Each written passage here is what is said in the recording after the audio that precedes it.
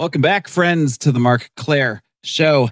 My guest today wears a few hats, you could say. He is a comic book publisher and creator. He's an ex-military veteran, an ex-Disney animator, and he is the host of the Paranoid American podcast. He is Thomas, the Paranoid American. What's up, Thomas?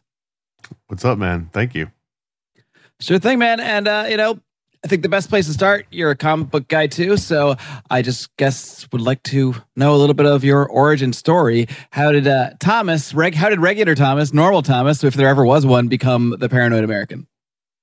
You mean the Paranoid American as in likes comics, or the Paranoid American as in being paranoid 24/7? Whichever one came first. It was probably the comics. The comics definitely came first. I don't think I was paranoid until I found out. Are there kids listening right now? There could be. I can't tell any parents what to do, but well, I would say let loose would be my advice, though. Okay. Go for it. I found out Santa Claus wasn't real. Oh.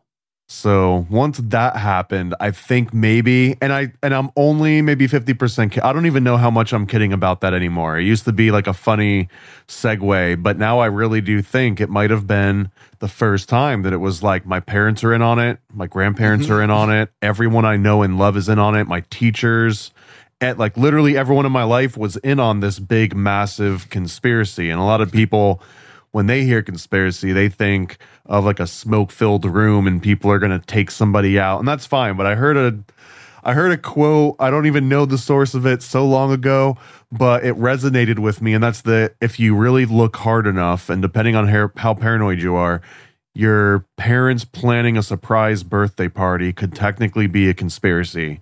And like hearing that actually snapped me back into reality at some point. But I would say maybe that was the origin of the conspiracy. And then I had unbridled access to the internet in the mid-90s, and there was impossible to just surf the internet with no parental supervision and not come away a conspiracy theorist. So what were the kind of things you were stumbling on? Unbridled internet access in the 90s. I mean, I was on the internet in the 90s, but it felt very bridled, I guess you could say. I was doing the AOL, logging in and waiting for my mom to get off the phone kind of thing. How unbridled was your internet browsing exactly? Well, a lot of people didn't even realize this, but back in the day, even if you just had AOL, there was either an option, there was like something you could do that once you were connected to AOL, you could just minimize AOL and open up Netscape and then access the real internet and not that walled garden that was like that inner AOL browser. A lot of people didn't even realize that for the longest time. I thought that was the internet. Well, you and a majority of AOL users, they just thought that whatever you logged in and it was like, welcome, you've got mail. And then you've got like the 8 categories. The 8 categories plus the chat rooms, most people were like, that's the internet. That's what it is. And they never really saw the, GeoCities and the Alta Vista sites and all this other stuff. So once you got into that realm, that's what I mean by unbridled. And I mean, we had AOL and my parents had it. Only my mom used it, but she didn't know that there was like this outside internet outside of AOL. And even if she did, I remember at one point she put like a parent lock on the computer. And I just installed the keylogger and I ran it and I found out what her password is and I logged in and I put the child lock on her account and I took it off of my account.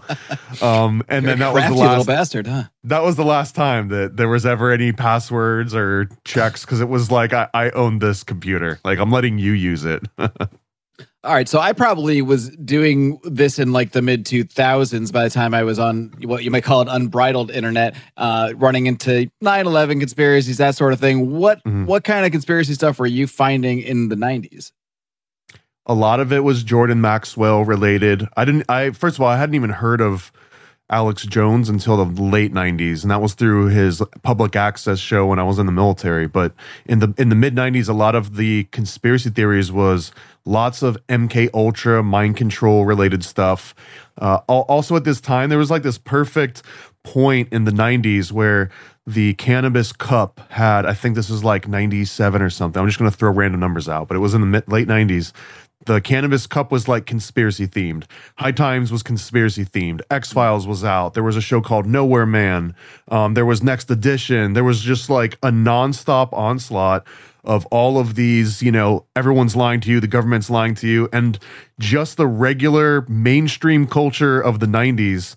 It was kind of the in thing to just not trust the government and to just always assume that there was like something shady going on, like the Faculty movie and all these movies where nothing is as it seems. It just felt like it was the norm to be into conspiracy theories. Now, it was at a very superficial level, but it was there. And I think the biggest one was sacredtexts.org. I'm pretty sure they existed in the mid to late 90s as well. So I came across Secret Teachings of All Ages. And with a name of a book like that, it was hard to not just be immediately kind of drawn to that. So that was, it was like dipping your toe into the nice, warm, shallow end. But that was kind of the foray.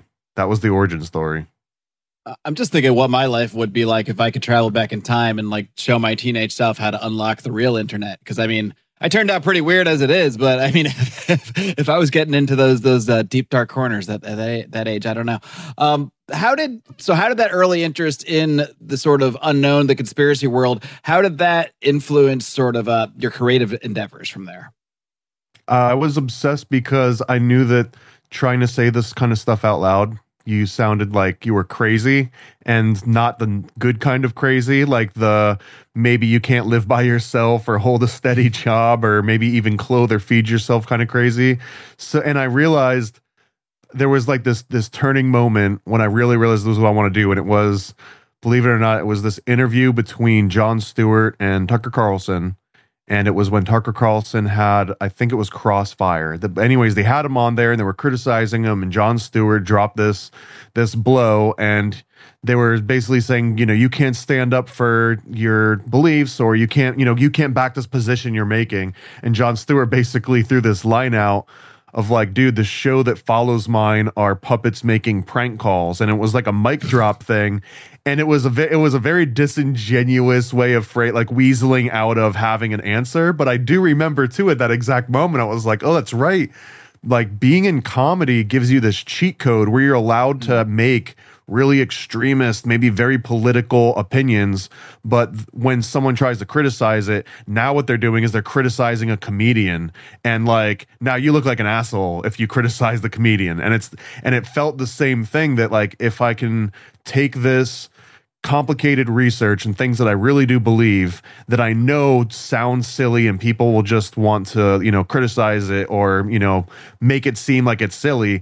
If I just make it silly off the top, like turn it into a comic book where people are doing silly stuff. Now, if you want to criticize it, like, you're the asshole. And it felt that You're was the seed. Now. That was kind of the seed of it. And at the same time too, I was deep into art. I was doing animation anyways, but it was lots of just like abstract stuff, or I might doodle something. And then I just realized, hey, why don't I take everything I'm doing, these random little projects that don't have like a cohesive end goal, and what if I just focus everything that I'm doing creatively on, explaining and illustrating and making music of conspiracy theories? Like, that will be my lore and my muse. Like, I won't write about, grand battles of the Civil War. I'll talk about MK Ultra, and I'll make that my thing. And that's kind of where it started, and it's still going today. And where along in there, I know you kind of had a foray going through Disney. Where along there did you sort of end up kind of finagling your way through the mainstream? I feel like I was in the mainstream before that. I joined the military. That's pretty mainstream, I guess, depending. And then when I was in there, even like I was basically moonlighting at a recording studio, and I really wanted to get into the music industry. And I found out the hard way that having a military career and working in the music industry aren't necessarily the most cohesive career fields. Like, they don't necessarily intersect in in ways that lend to each other. So, but that was kind of like a big step into kind of the commercial mainstream world too, because I was working with MTV, VH1, working with some artists, like big artists that were on like Universal Records and Sony Records. And I had a few placements on some big projects. And that was actually kind of when I realized, like, I kind of hate the mainstream. I hate that this is how it works. And the answer was always like, hey, that's just how it works everywhere. And the payola was real. That one hurt the most because it always felt like a fake conspiracy that someone wanted to just complain that their crappy music wasn't getting any play. And then I saw payola just blatantly happen so much in front of me. It was like, damn, this really sucks. Like, I know artists that are legitimately good, and now this crap's going to get out there because the manager bought some DJ a jet ski and some coke, and now that guy is going to get big. And that was just the story over and over and over again forever. So that kind of turned me off of the mainstream music in one of many different things. That was kind of like one of the straws that broke the back, but that was an aspect of it. And that's also, I was like, screw it, I'll just take the music and I'll just focus on things that wouldn't get popular anyways. I know that there's not going to be a popular song about MK Ultra or Pizzagate or whatever. So let's just make that and put it out and see what happens with it. And so I'm curious, going back to sort of, you mentioned a lot of surface level conspiracies when you first started getting into this stuff. And I think for a lot of us, it might start off that way, where you just kind of see interesting things and you kind of get it into your headspace and you don't necessarily dive that deep or even know exactly what's real and what's not. But is there one along the way that sort of woke you up to the sense of like, this is one, like, oh my God, I can't turn away from this one. I have to keep diving deep because this is where there's something real going on. For me, NLP was a huge one. For whatever reason, I really love the concept of mind control. And I also was like a computer programmer from an early age. Like, before I even knew what I was doing, like I just found an affinity towards computer programming. And I saw NLP, and for everyone who's not familiar with this one, it's neuro-linguistic programming. It's kind of turned into like a crappy sort of like high pressure salesman tactic thing, but really at its core, it could also be like a self-help type of thing. But it's like a way of specifically phrasing statements and the way that you structure your sentences and even the way that you deliver, essentially rhetoric, like the skill of rhetoric that's no longer taught in schools unless you go to like a debate class. But this whole entire field of NLP, I saw it work on me personally. I remember exactly what it was. It was a TV show with Darren Brown, and I think it was on BBC or Channel 4, and he was having an interview, and he was asking, Simon Pegg, I believe, and he was asking him to come in and had like a 5 or 10 minute conversation. At the end of the conversation, he asked him, "What do you want for your birthday?" And without hesitating, Simon Pegg and me in my head both said a bike. And I remember thinking, like, that's so weird. Why? Okay, maybe it's just a coincidence. But then I was like, well, why did I say bike in my head? And then Darren Brown walks backwards and he points out all the things that he said. He points out that as they were driving Simon Pegg to the place to meet, they drove by a bunch of bike shops and they had like lots of wheels spinning. And then the language that Darren Brown was using, he kept saying things that sounded like he was about to say bike, or he would say, for example, he was like, maybe you want a BMW or an Xbox, but the way he said it was like, maybe you want a BM or an Xbox, and what you hear is BMX, and all like add a whole bunch of those to it, and at the very end, your brain just heard bike repeated like 100 times without saying it. So there's part of your brain that just wants to put those pieces together and say bike. So when someone's like, okay, now what do you want? So this is like a very specific anecdote, but that for once I was like, I was literally just brain controlled while I was cognizant of it. And now that you're showing me how it was done, like now I understand exactly how you did it. And wow, that's crazy, because anyone that doesn't get this and isn't watching this and understanding it doesn't realize how easy it is to program someone within the span of 5 minutes. Because even in the TV show, even if it took them 8 hours to film that, it only took me like 5 to 10 minutes to watch it, and it worked on me too. So that was a big one. That's you sitting there knowing they're trying to like do something to you. You're sort of part of a thing to prove something. So in some way you might have natural resistors that are up. But even with that, it worked just like that. So imagine extrapolating that to all the advertising, all the movies, everything that we're seeing every single day. It actually makes you think how much of what I want and desire and crave is actually from me. How much of it is just the brainwashing that's been being pumped into me? 90%, if we have to put a number on it. Mm-hmm.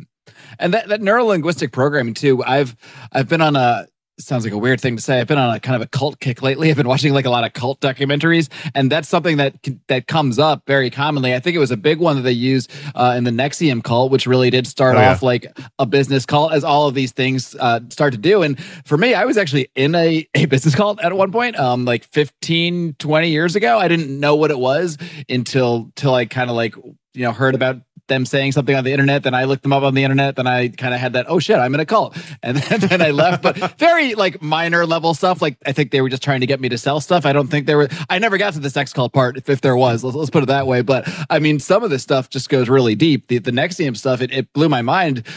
I kind of knew about it vaguely, but to see it work, you always think like, oh, I'm too smart for this stuff, or successful people aren't going to fall for this stuff. But I mean, Nexium could pull in very successful actors, producers, and basically just brainwash them into just working nonstop for this cult. I mean, cult's a charged term. Sure. I feel like there might be good reasons to join what other people consider cult, although in my mind, there's one thing that designates like a true cult, and that is the sex part. And that's that like everyone's got to be banging the top guy, and then he eventually stops all the lowers from banging who they want, and then he gets first pick. And that's when I think you're like officially in full-on cult status. Okay, well, I never got there. Right. And so at that point, like you're just the lower level Masons, right? Mm-hmm. And so as you learned more about neurolinguistic programming, did you start to sort of see its role in not just like the media you saw out there? Did you actually, were you able to see it at any of the projects that you had worked on in your professional career, whether it's going through Disney or whatnot? Yeah, definitely. Although I don't know if I would consider every instance of it like, oh, that's NLP, because I think NLP was some nerds modeling successful patterns of natural behavior. And what they did is they compiled like an entire index of here's all of the successful and, like the most on an average ways to get what you want in social interactions, or to convey a message in the clearest way so that you get the result you want. And it's just like a little hand guide. But that doesn't mean that anyone that does the things in the hand guide like went and studied all that stuff and now are using it intentionally. Some people are just born with the gift of gab. They're just naturally charismatic. And what NLP does is it kind of breaks that down into formulas. And that works both ways, because I also feel that there's some people that are born with the complete absence of gift of gab and have the exact opposite of charisma, and they just end up being antisocial. And in those cases, NLP can almost be something that can neutralize you. It can bring you at least back up to like evil playing field, or even then some, especially if you understand the dynamics behind it. So maybe like is somebody that is naturally charismatic and that could sell you, an ice to an Eskimo, as the saying, is that person any more or less nefarious than someone that couldn't have naturally done it but studied NLP and then does it? I feel like they're both the same person, even if one had like a preconceived intent, right? Like premeditated sales. Is that any better or worse than someone that could just sell something to you on the spot? I don't know. I don't think so. I think it's the same. That's an interesting way to look at it, because I mean, when you think about it, is there really that much of a difference? I mean, where is the line between manipulation and just charisma? And maybe the actual elements of what makes that up are pretty much the same in the end of the day. Maybe it's just the awareness of whether you're doing it, or maybe it's if you're the intent, like you mentioned, if you're intending to manipulate someone and deceive them with the way you're utilizing it, then maybe that's, something we should look at negatively. But if it's something you're using to level up your game and sort of make yourself charismatic and get yourself, ahead in life, then maybe it's just a tool and we can look at it either way. Well, let's say that you're at like a party, right? And it's like, okay, it's just average party, nothing's going hopping off. And then all of a sudden someone walks into the room and the party explodes. Like they know the right thing to say, they tell a great joke, like all this. And then like they become the center of focus for a brief moment in time. And like, okay, guys, I got to go real quick, blah, and they leave. You might be like, man, that guy is charismatic as hell. But what if you found out, theoretically, that they sat down and they rehearsed that thing like a Nathan Fielder skit, right? Like they sat down and they rehearsed the perfect party entrance, the perfect anecdote, and then they might have done it wrong right time to leave and they left. You know? Yeah, they rehearsed that whole thing 50 times so that when they did it, it felt natural. Like, would that change your? I guess it might change your impression of him. You'd be like, well, this guy is insane that he practiced it, but at that moment, that first impression, it's still like the results is all that mattered in those cases. So that's an extreme example where, someone did that. But what if they rehearsed it 3 times just because they were a little bit nervous? Now, is that nefarious? Okay, what if it was 20? What if it was 50? What if it was 100? What number of times of rehearsal or premeditation does it become creepy or abnormal? Like, it feels arbitrary, right? Because whatever you say, if it's 50, that could be like, well, it's not 49. And then if you're like, okay, maybe it's 30, I'm like, well, it's not 25, Today's episode of the Mark Claire Show is sponsored by right here, Fox and Sons, foxandsons.com, my favorite coffee brand. And I don't just say that because they're sponsors of the show. I say that because I get a 1-pound bag shipped to my house. The proof is right here. Every single month, I get my pound of Fox and Sons delivered right to my house. You should too. Of course, I don't expect you to just dive right in with no idea what you're getting into. I want you to go get yourself a sample bag. Go over to foxandsons.com, foxnsons.com. You can check out the Den Blend Dark, as is my preference, the Tanzanian Peaberry, Brazilian Honey Premp, a bunch of other flavors still to come. Steven's always mixing it up with new, fresh beans. The best part about this business, Steven started it to not only relive his love for sharing coffee with his father, but to teach his own sons about entrepreneurship. If that doesn't give you the warm and fuzzies, I don't know what will. Just kidding. Yes, I do. This coffee will. So head over to foxandsons.com, foxnsons.com. Use discount code MCS to get yourself 18% off your order. You're going to be coming back for more. Trust me. foxandsons.com, discount code MCS. Back to the show.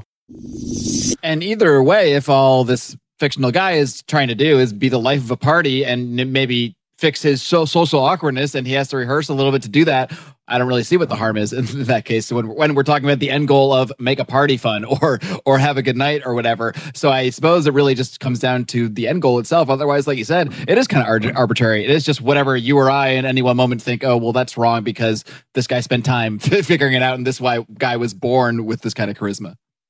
Yeah, and then I guess the next progression from that is the pickup artist culture that was also big in like the early 2000s that kind of bled into and cannibalized on the NLP crowd.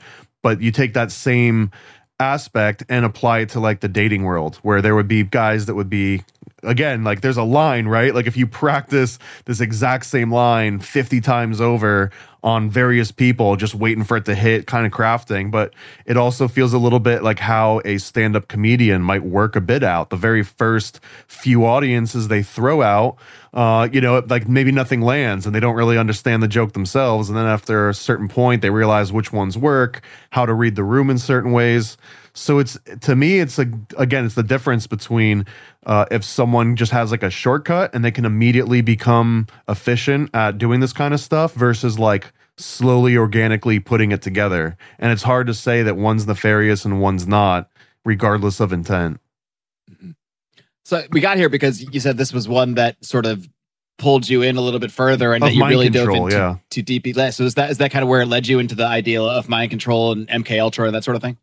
Well, this was like, okay, this is real even at a very simple level, like a TV show. This is what they admit. This is what they have fun TV shows about, Right, and it worked within 5 to 10 minutes. So if that's possible, maybe there's something more to it. So then I got really obsessed with Darren Brown and NLP, and then that led to some of the originators of NLP, which is John Grinder and Richard Bandler. I even did an actual NLP training course with Richard Bandler. By pure coincidence, it was running like walking distance from the apartment I was living at here in Orlando back like 20 years ago. So this got me deep. And then he admitted that he had trained the military. And he does that to like, hype himself up a little bit. Like, oh, I've trained spies. Give me another $50 for this extra class or certification. Right. Be the next Jason Bourne. And it was true. And then what was like the Men Who Stared at Goats had come out somewhere around there too. And this is where the intersection for me kind of ends, is like once they would start saying you can like stare at a goat long enough and it explodes, or, you can like move things with your mind. I lose a lot of interest there just because I've never seen anyone do that. And I feel like there'd be a PT Barnum out there that would charge you $10 to see somebody do it. And the fact that there's not means that maybe it's not as possible as someone thinks. But all the stuff that did work, I was fascinated with. And then it was a lot of the MK Ultra research gets into, okay, all of that NLP, now add drugs, now add torture, now add sleep deprivation, and add all of the weird stuff that only the military could get away with, like the psychic driving and the enforced, giving them experimental drugs. And then it was like, okay, this makes sense. And yes, there's probably something really crazy that you could do to somebody. And I think I got really deep into like the programmed assassins and the RFK assassination and JFK and anything that was like a MK Ultra, mind controlled assassin. I obsessed over that particular topic for a really long time. So that was kind of like the big entry point. Well, I can see how that particular topic would, make you pretty, get you pretty in deep, because it's one of those that you run into almost literally no matter what topic you look into. If you're looking into assassinations, political assassinations, if you're looking into serial killers, if you're looking into cults, you're going to keep running into these same intersections with military intelligence, with MK Ultra, with psychedelic experiments. All roads tend to lead to the same place with a lot of this stuff. Well, yeah, secret societies are nothing more than old versions of intelligence agencies. It's pretty much all they were. And then when you get into psychedelics, secret societies tended to have a complete monopoly over psychedelics and drugs of any kind, even today. I would make an argument that the CIA has far more control over the drug trade than most other organizations out there, probably even including the DEA. I don't know. So yeah, a lot of the times, all of this stuff leads to the same angles. And then this also perfectly layered on top of me going through the military, because when I went through boot camp, that was another big, like, in my face, I'm seeing it happen before my very eyes type of, I accept mind control, brain programming. I mean, those words sound a little inflammatory, but anyone that's been through boot camp would probably be like, oh yeah, that's brainwashing. Of course, that's exactly what that concept is. But to see people literally break down and stop making rational decisions for themselves and just immediately go into, I'll do what I'm told because nothing else I'm doing is correct. And that's one of the very first things that they do in boot camp, is they teach you that you don't have the capability of making your own decisions. So if you think you should have turned left, someone's going to yell at you and say turn right. And then if you turn right, someone else will yell at you and say turn left. And they'll just keep doing that until they can almost see a visual change in like your posture and the way that you emote and everything. And it's like, okay, we got that one, move on to the next. And you could almost see it happening assembly line style. Like, oh, they're going to go after that guy because he's puffing his chest out a little too much. And sure enough, so I mean, seeing that kind of stuff in action was another big one of like, there's like, this is real. This concept that I've read about and seen in X-Files, and like snapping your fingers and somebody goes from a jovial, well-informed person to just an absolute robot that walks over and punches somebody, like that 100% exists. No question in my mind. Now, how would you do that? And that's where the rabbit hole got deeper. At some point, did you start to kind of realize like, oh, wait, all the stuff that I saw in, like you said, the X-Files, all this media that I've been seeing, that it's actually portrayed as science fiction. It's portrayed as kind of on the verge of being somewhat absurd or somewhat ludicrous, something that couldn't really happen. And then as you sort of dive into these you keep, again, running into these things. Well, wait a minute, the X-Files did an episode about that, or I saw this on this other show. At some point, you realize everything that I'm uncovering has actually already been presented to me in some way. And I'm curious, like, how you sort of wrapped your mind around that as you started to see it. I mean, you figure out really quickly, too, though, that it's, like, more boring than the TV show version. So, like, the X-Files one, it's always, like, some really hard evidence, like they find the alien in goo inside of this vial somewhere, or they like meet the girl and they see her shapeshift into a doppelganger. Like there's always this very definitive proof. See Scully, and then she's always got a way to weasel out of it.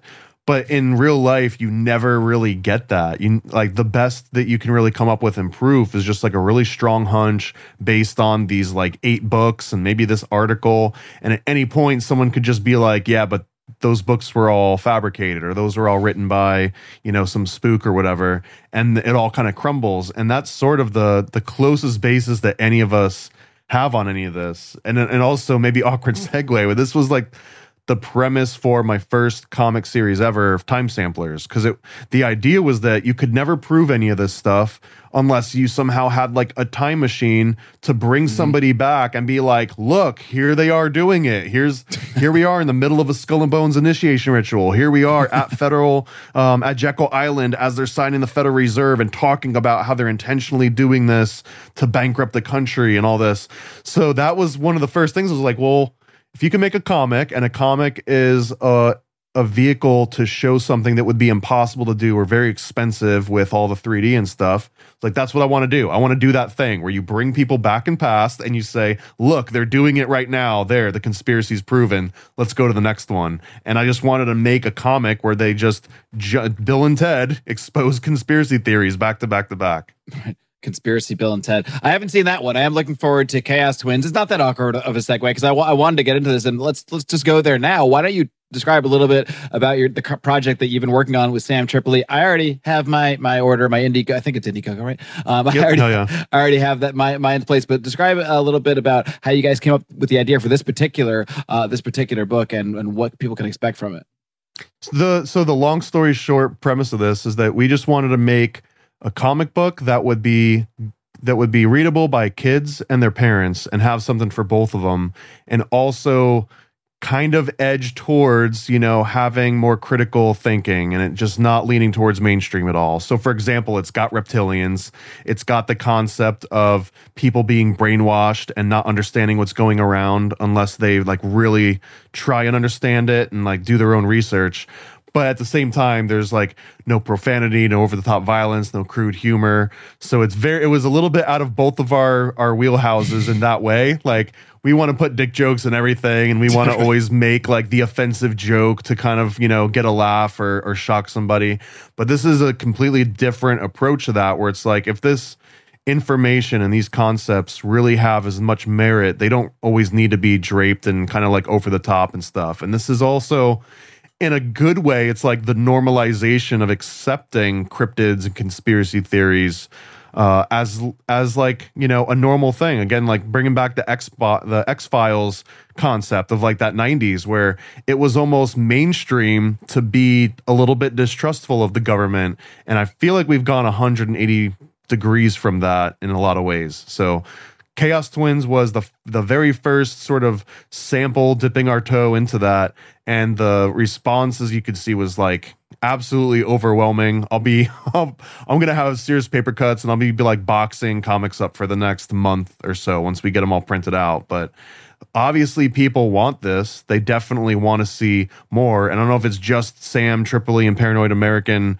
or if they really want to know, you know, more about kids that are interested in like this sort of like a Nancy Drew meets X-Files. I think that might be a good, like, really simple elevator pitch for this, but there's a ripe audience that really wants to see this kind of content. So we've got a huge number of. Today's episode of the Mark Claire Show is sponsored by, right here, Fox & Sons, foxandsons.com, my favorite coffee brand. And I don't just say that because they're sponsors of the show. I say that because I get a 1 pound bag shipped to my house. The proof is right here. Every single month, I get my pound of Fox & Sons delivered right to my house. You should too. Of course, I don't expect you to just dive right in with no idea what you're getting into. I want you to go get yourself a sample bag. Go over to foxandsons.com, foxnsons.com. You can check out the Den Blend Dark, as is my preference, the Tanzanian Peaberry, Brazilian Honey Premp, a bunch of other flavors still to come. Steven's always mixing it up with new, fresh beans. The best part about this business, Steven started it to not only relive his love for sharing coffee with his father, but to teach his own sons about entrepreneurship. If that doesn't give you the warm and fuzzies, I don't know what will. Just kidding. Yes, I do. This coffee will. So head over to foxandsons.com, FOXNSONS.com. Use discount code MCS to get yourself 18% off your order. You're going to be coming back for more. Trust me. Foxandsons.com, discount code MCS. Back to the show. Coming out now because the original concept was to make an animation, and I was like, well, let's slow down, and animations takes a lot of time, and you got to do all the character development, you got to get some storyboards together, and there's a really good way to kind of have a middle ground where you work on a comic first, establish the audience, make sure that the characters are fleshed out, and then once that hits, then turn it into an animation. Well, it only took one issue, and we're already working on the animation for it now. Sweet. Well, I'm looking forward to it. Why don't you go ahead and get that plug in now? We'll continue the conversation, but so we don't forget, and because people need to hear it, where can they go find that the campaign? ChaosTwins.com, and whatever state the project's in, ChaosTwins.com will bring you to where you can get a copy. Right now, it redirects to the Indiegogo page. The initial campaign raising is over, so now you can basically pre-order a printed copy. You get an exclusive sticker, all that good stuff, and then for everyone that got a copy, while it was running, you get extra stuff. You'll get some extra prints. If you got a signed copy, Sam's going to be flying to Florida, where I'm based out of, and signing all those on like a little live stream, and we'll do a bunch of shout outs and stuff. So we're going to definitely make it into like a whole event.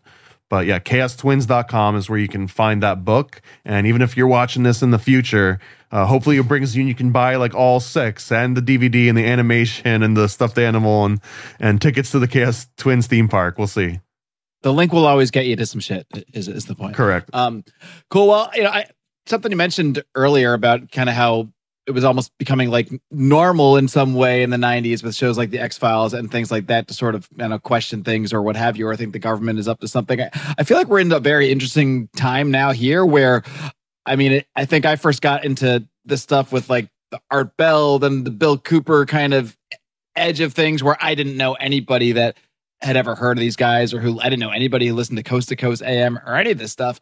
But now I feel like my dad has heard of Alex Jones. It's a very strange time where a lot of this stuff, and now I think maybe more than ever. Yesterday there's a live stream with like Elon Musk, Tucker Carlson, Alex Jones, and you're just like, what universe is this? This used to be where I had to go, I literally used to listen to Art Bell like on an actual radio, like late at night with the lights off. And it just seems like things are, I don't know if mainstreamed is quite the word for it, but I guess where I'm trying to go with this is that the more that this kind of conversation gets mainstreamed, the more I kind of distrust a lot of what I see. And I wonder if you see that at all, how much you see of conspiracy narratives, how much of them you think are being controlled in some way? Because the more I sort of zoom out on things as someone who's, I guess, been, enthusiast, I don't know if enthusiast is the word, but someone who's been into this stuff in some way for close to probably 30 years now, I look back on a lot of stuff, a lot of rabbit holes that I went down. And I just think some of it looks like, was I just meant to spend a bunch of time on this? Was I just meant to be distracted by a lot of this stuff? And I'm just curious your thoughts on that. Maybe. I think the entertaining aspects of it you were supposed to be distracted on. Like good examples, like if you get really in deep into the culture, the whole predictive programming or revelation of the method, the lesser key of, one of the lesser keys of magic, where essentially it's either that revealing the people what you're going to do ahead of time through TV or whatever, frees you of the karmic debt of doing the action itself. I like that as a philosophical idea. I don't think that there's any merit to that. I would doubt anyone actually believes that. Then there's also other aspects where they're just not very creative. And when I say they, fill in the blank. I don't even know what the they would be. But this is another interesting aspect of it, is because when you say the they and you imagine that there's like this, some individual, let's say Bill Gates has ultimate control and he can destroy you. To me, that's the closest that modern man is going to accept a new mythology, like where it seems unrealistic for anyone to come out and just start inventing new gods out of nowhere and have them taken seriously, right? So even like all the over the top explanations of stuff, you have to relate it to what people already know. But conspiracy theories in my mind are sort of like this new mythology. The whole like JFK was maybe killed by aliens. Maybe it was by the mafia. Maybe it was by the CIA. We'll never really know. Who actually knows? Maybe it could have been an interdimensional thing. And then there's a line from, I think it's a Peter Levenda book. I hope I don't get that wrong. Sinister Forces, but it's like in between pages and it just says, was the Kennedy assassination a particle or a wave? And to me, that's like chef's kiss way of trying to explain this, because it sort of conveys that idea that conspiracy theories really can be this new mythology. Like I'm going to go out on a limb and make a grand assumption. I don't usually like to say absolutes, but I'll say I don't think a lot of people believe in Medusa and that there was a real lady that turned her hair into snakes and she could turn you into stone. I'm fairly open to it. You might be open, but I don't like if you did a wide, poll, I feel like it would be a small minority of people that believe that. Yeah. Now, if you took that same poll and said Hillary Clinton can turn into a shape-shifting reptilian, she eats babies, I feel like you'd get more people that unironically would say that they do believe that.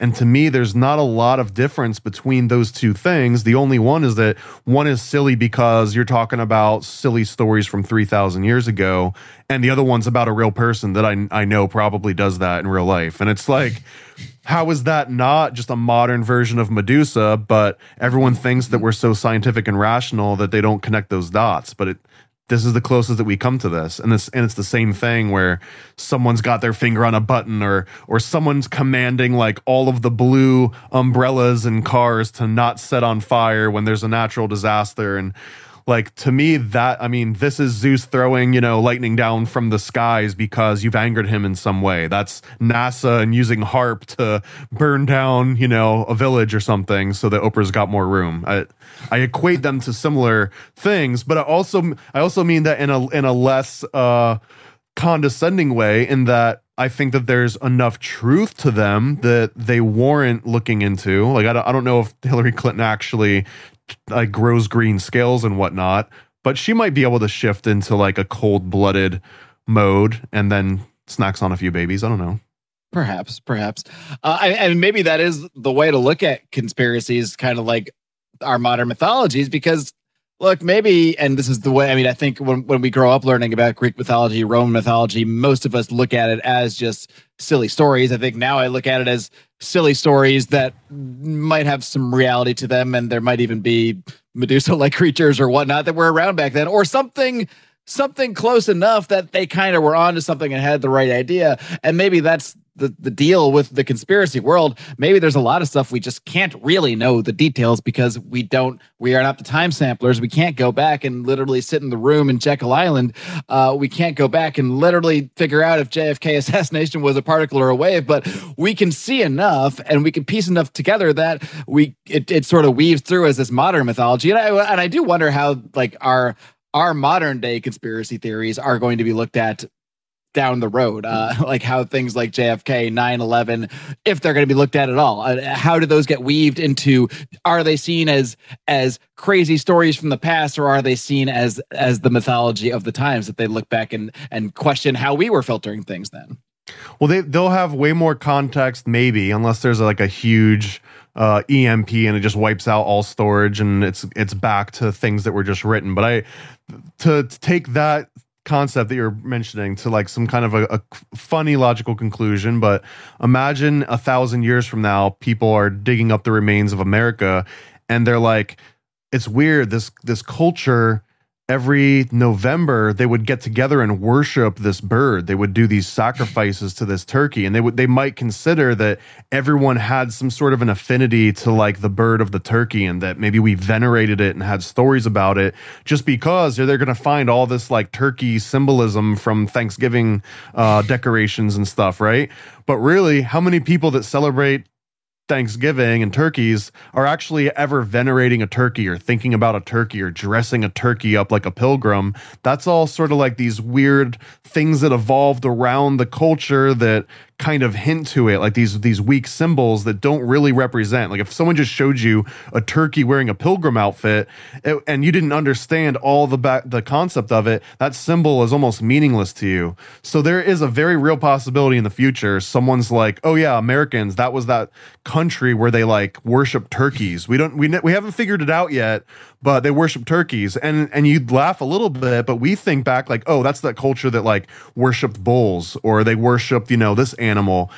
Some people have made the case like, oh, they worship cows, and it's like, oh, they've always done that. Well, maybe someone just read that one day and thought that they meant literally worship a cow, and then they started doing it, and other people started doing it, and to maybe jump on a tangent that I think makes this point too. This concept of like the sacred mushroom and the cross. I don't know if you ever heard of like John Allegro's work and stuff, but with it, yeah. Long story short, Santa's a mushroom, Jesus is a mushroom, Holy Grail's a mushroom, everything is a mushroom. Everything's a mushroom, right. But I think that there's some validity to that too, because they make this case that in modern day, like in the Catholic Mass, and they have the transubstantiation, they turn the Eucharist into the body of Christ, and they have similar rituals in other religions and cultures across the world. But there's a theory that originally that Eucharist was a highly potent psychedelic, and that it was such a coveted thing that only the priests knew about it, but they kept that secret so hidden so well that at some point, like someone didn't pass it on to the next guy in line, and they were just like, well, crap, I remember them always having these like white things. Let's make a cracker. We'll make it out of bread and start giving it out. And then it's like, what would be the difference between going to church and getting a high dose of psilocybin versus going to church and eating a cracker? But if people convince themselves, well, that's just how it's always been done, they might be missing that like a really big component that got taken out. So I don't know. Hopefully that conveys some of the point. I know it was a tangent.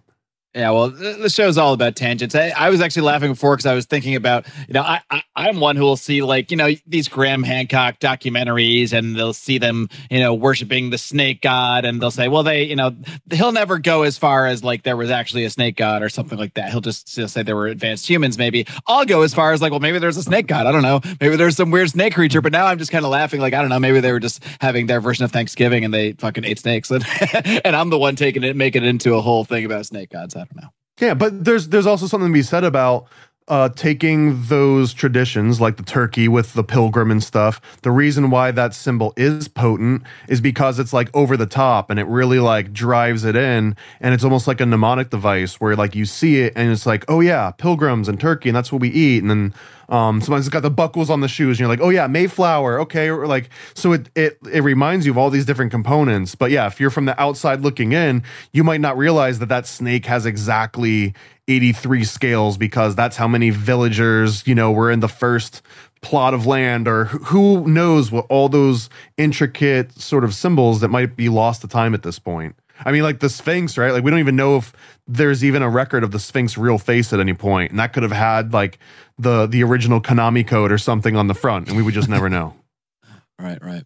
I'm curious, sort of, how you view some of the more absurd things out there. Like, what are your? I mean, you talk a lot about various conspiracies, but I'm curious what you really think about certain things. Like, for example, I mean, you mentioned Hillary being a potential reptilian shapeshifter, hates babies. I know you're saying that somewhat jokingly and hyperbolically, but how much are you? What's the craziest thing you think could be true? Is sort of what I'm getting at. So I'm not a huge fan of alien theories and stuff. I get also on the PG side, the craziest thing is that simulation theory. We're all just a simulation. You were actually just put here for my own entertainment. That made like Neo in the Matrix kind of thing.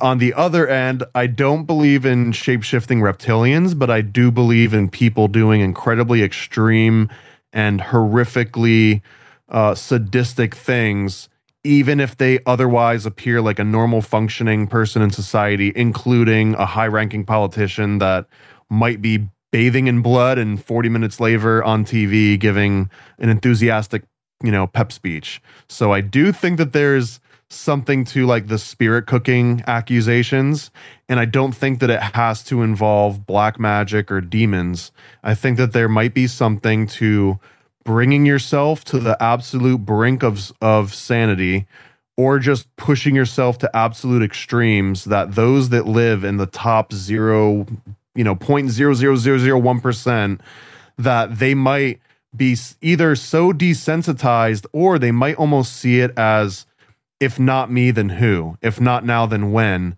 If not someone with my resources and the ability to do these extreme things, like, if I'm not going to be the one that gets on the Epstein flight, it'll be someone else. So it might as well be me kind of mentality.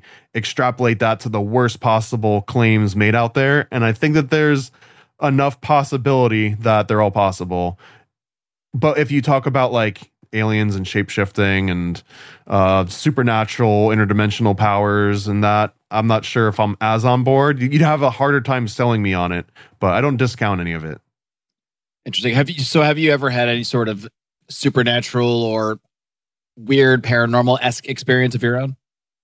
No, the closest would kind of be like that NLP type thing, and also just absolute extreme coincidences. For example, and I don't know how, like, for me, I've got this rule, right? Like, coincidences probably exist, but how many would you be able to do in a row until you were like, okay, this isn't coincidence anymore? Like, if you were flipping a coin and you got 3 heads in a row, do you think you're supernatural? What if you did it 50 times in a row? What if you did it 100 times in a row? At some point, you're going to be like, there's either something up with me or the quarter or like the spot that I'm in. This is how athletes will like develop like their lucky jock strap or their lucky socks, and like they always wear the socks for this game because something happened that they couldn't explain consistently enough that they're just like, I'm gonna do this thing. And that's what magical thinking is in a big way. So I think that there's something to that aspect of it, but also that there might be something real behind all of it. Does that tie in a little bit to what you mentioned about possibly believing like a simulation type theory? Maybe. I don't know, because the simulation theory is it's like the ultimate conversation breaker in my mind, because the second 2 people both admit, yeah, we're probably both in a simulation, like, what are we even talking about then? Like, we're like, like, all our conversations are both simulated. They're all preordained. So we're just kind of passive observers in what we think is an active conversation. But a practical example. Why would they program us to talk about the program? Exactly. One of the like a practical example of one of these weird coincidences. There's been numerous times that I was just like testing myself, and I'd be like, "There's a dictionary there. I'm just going to open it up to this word, like right on the page, everything," and it happened. And I don't know, like, and I wouldn't be able to do it every time, but it happened more than 2 or 3 times. And it's like, do I actually know, like, am I feeling the exact page out of this, like, 800 plus pages of thin paper? Do I actually know where this word was inherently and I just opened up to it? Or was it a coincidence? Or is there some other weird synchronicity going on? I lean towards coincidence, even on those cases, but whenever someone brings this up, that's the first thing that I think of, is like those more than a few times that I was like, I'm going to open up the word snake, and just on the first open up of a book, or not the dictionary, because you might be able to figure, okay, snake is going to be maybe in the middle towards the end. So just like, I'll open up that book right there, and I want to see the word, bacon, and to be able to open it up and just immediately see the word on the first page you turn it to. I don't know. That's as woo woo as I get, and I know it's not seeing Bigfoot. You've done that, then you've just randomly thought, I'm gonna find this word, and boom, there it is.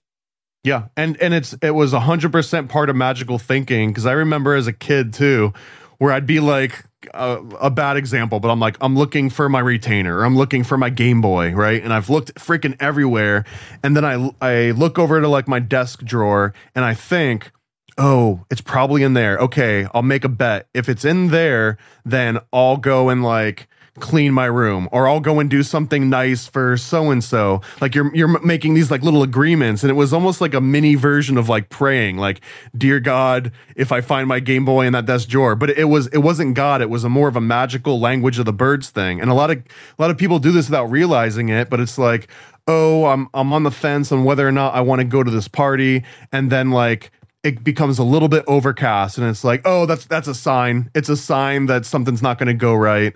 Or like, a big flock of black ducks will walk by. You're like, oh, that's a sign. I'm going to go back inside and not do that thing I was about to do. Like, none of these mean anything. It's magical language, but I think that that's kind of the closest that I could speak to, is that like some of that magical language feels like it works for people.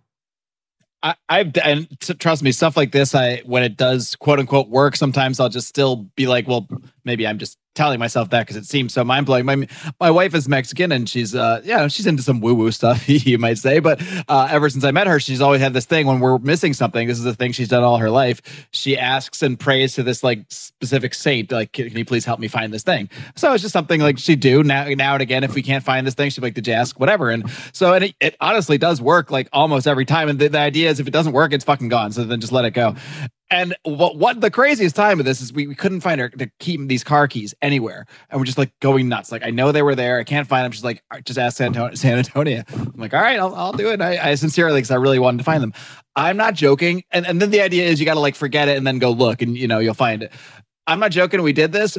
And before we could even move, the keys fell from the fucking ceiling. They just fell out of literally just like there was nothing. We were not near any top shelf, anything that it could have fallen off of. They literally just emerged out of the sky, like, and fell on the floor. It was the weirdest fucking thing because there was just no way I could rationalize where they came from. If that happened one time, then like you might think about it a lot. If it happened 10 times, you might be like, okay, there's something to this. So that's where my mind usually go. Like I've had a lot of those 1 or 2 or 3 time experiences, but maybe not as many where I'd be like, okay, I'm gonna quit my job and recluse from society and just ultra focus on how my keys just fall from the sky and figure out what there is to this. So I haven't gone that far into it. But that's the close. Yeah, being able to open a book directly to a word is the closest that I've got to like an alien abduction or a Bigfoot encounter story. So interesting. So what like inspires you to do that? Is it just a random thing that I'm so fascinated by it? It makes you want to like try it right now. But what is this a random thing that you think to do for no reason sometimes? It's usually to like make a decision for it. Could be stupid as like, should I make a salad or a sandwich? And it'd be like, you know what? If I go and I open this book up and I do this, or if I, if it's an even page, I'll do this. If it's an odd page, it's just like a funny like game of like divination because I don't really believe in divination. But it's the equivalent of flipping a coin. But when you do things often like that, I don't know if you ever read Prometheus Rising by Robert Wilson or Robert Anton I'm aware of it. I haven't read it.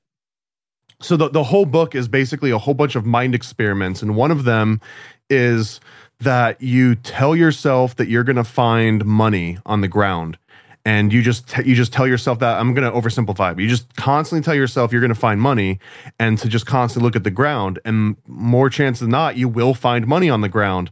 And the book is making this point of like, are you manifesting the money on the ground because you're putting so much focus and intention in it? Or maybe you're just now aware of your surroundings way more than you normally are because you're thinking money and you're looking.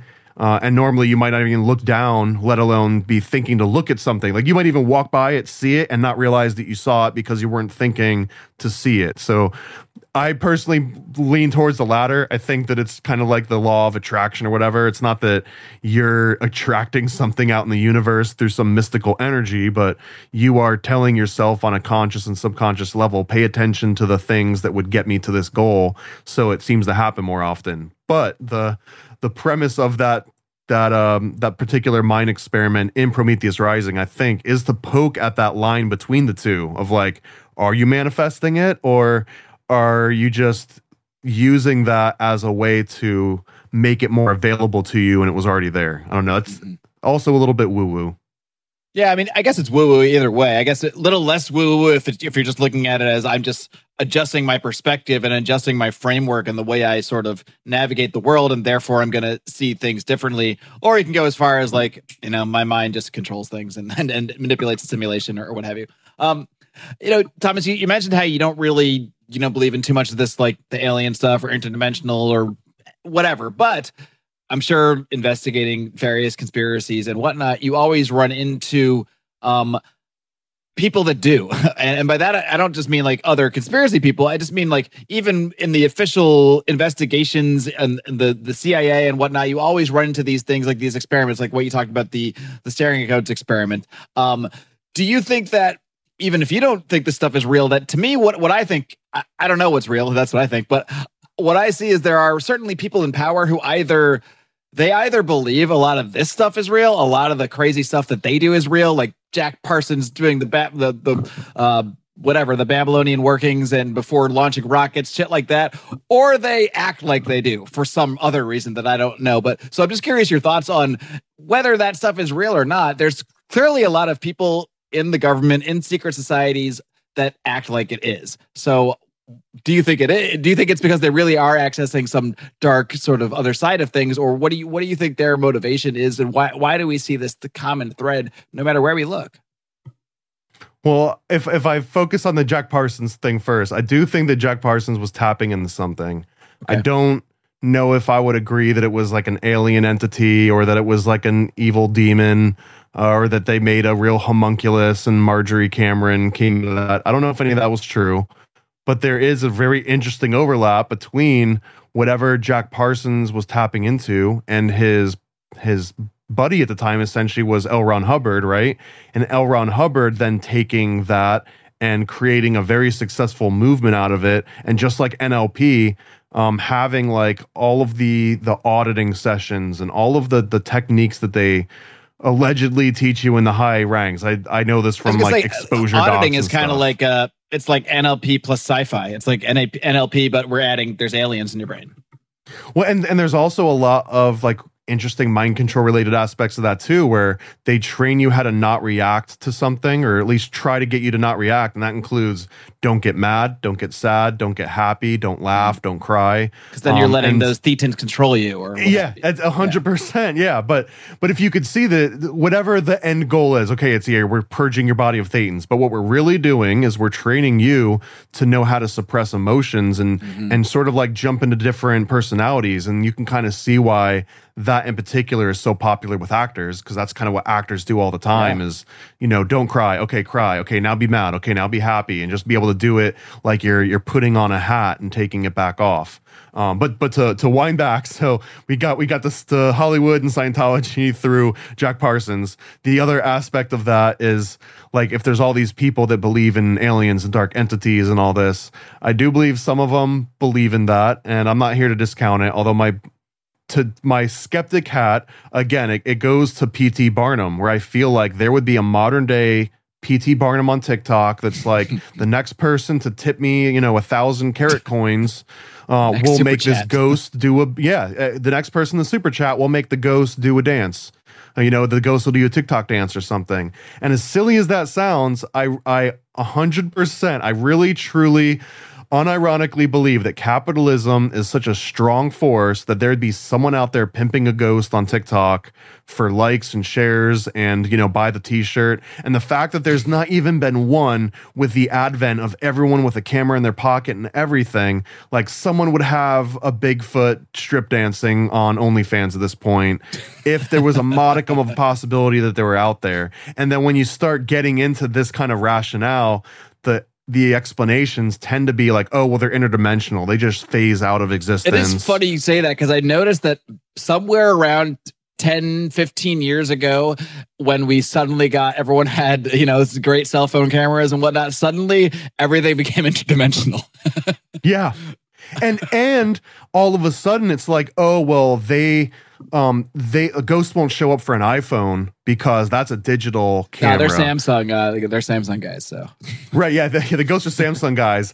But I almost guarantee that someone probably also said that about like the Polaroid when the Polaroid came out. Like, oh, you can't do that with a Polaroid. You need an old, like daguerreotype or something, and it'll go back. And there'll probably be in 50 years, someone will be like, oh, you can't get ghost pictures on your whatever your Neuralink because it's too advanced. But you could if you had an old like iPhone that my grandpa had. Right, an old iPhone. So like it's like this shifting goalpost that the technology we have now is always too advanced for the ghosts, except for in 50 years when it'll be like the only thing that would have worked, but no one's got the working parts anymore. Right.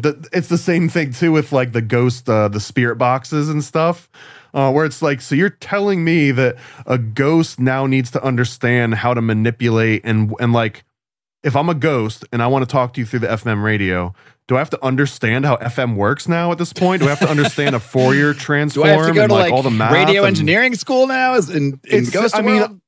That's the best explanation I've heard of, because how else does a ghost just know how to manipulate? The Ouija board I get, right? You move this thing, there's the letter. That I can believe. Like, what if it's encoded? Do you think that a ghost could, like, infiltrate in an encrypted radio wave and still make I don't know. It gets a little bit silly into that aspect, but that's usually, I like to poke at the seams, right? Okay, what if all this is true? Then what? And again, if someone throws out, oh, well, it's interdimensional, you won't understand. Oh, it's spiritual, you won't understand.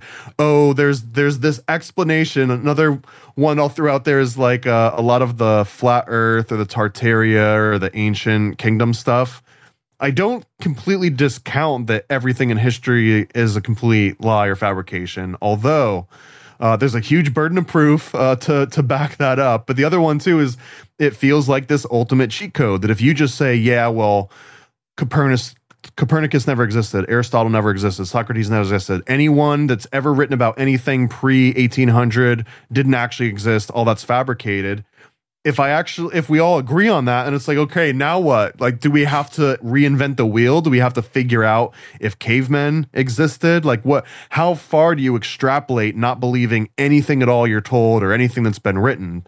And very often that doesn't extend to religious books for silly reasons. Well, yeah, and I think it's like the logical end of following so many conspiracies potentially, if you could find yourself in a place where you just don't believe anything and life becomes meaningless. And I've seen this happen. I've seen versions of myself in the multiverse that could have gone in those paths. Luckily, I don't feel like I quite got there. It doesn't seem like you quite got there either. It seems like you have a pretty good level-headed attitude about these things, despite the moniker. So, Thomas, please take this minute now. We're going to head into the smoke-filled room, and I have some other topics I want to pick your brain on. But before that, just let everybody know how they can find your show. Again, plug the book. Anything else you got going on, feel free to plug away. Yeah, everything's at paranoidamerican.com. If you like comics, it's all there. You can also search Paranoid American on Amazon. I've got coloring books, graphic novels, table books about MK Ultra, all kinds of stuff. There's a book about Nazi werewolf chemtrails. That's a real thing. It's a real chapter in that book. Also, I've got crazy stickers. I've got custom toys. I've got music. If you want to listen to a song called Adrenochrome Queen or Clinton Body Count, you can find all of those on Spotify right now. Seriously, if you just go on Spotify and search Adrenochrome Queen, you can listen to that. So there's a million different ways you can get brainwashed by my content, my programming. But yeah, go to paranoidamerican.com and all other roads will lead from there. Man, I want to go listen to that so bad. I'm not even sure if I'm ready to go into the next segment yet. I think I got to go listen to that first. I'll try to wait. But Thomas, it's been awesome talking to you, and I really want to encourage everyone to check out your work and check out Chaos Twins, because I'm looking forward to seeing it myself. Thank you, man, and shout out Sam. All right, friends, I hope you enjoyed today's conversation. And remember, if you're listening here on the public feed, that means you're only getting about 2/3 of the conversation, because every one of these interviews goes approximately 30 minutes longer in what is called the Smoke-Filled Room bonus segment. To get the complete version of every episode, just become a subscriber to The Mark Claire Show. You can do so on Patreon, on Subscribestar, on Rockfin. You can find all the links you need over at markclair.com. That's Mark Claire, MarkClair.com. Until next time, my friends, in case I don't see you, good afternoon, good evening, and good night.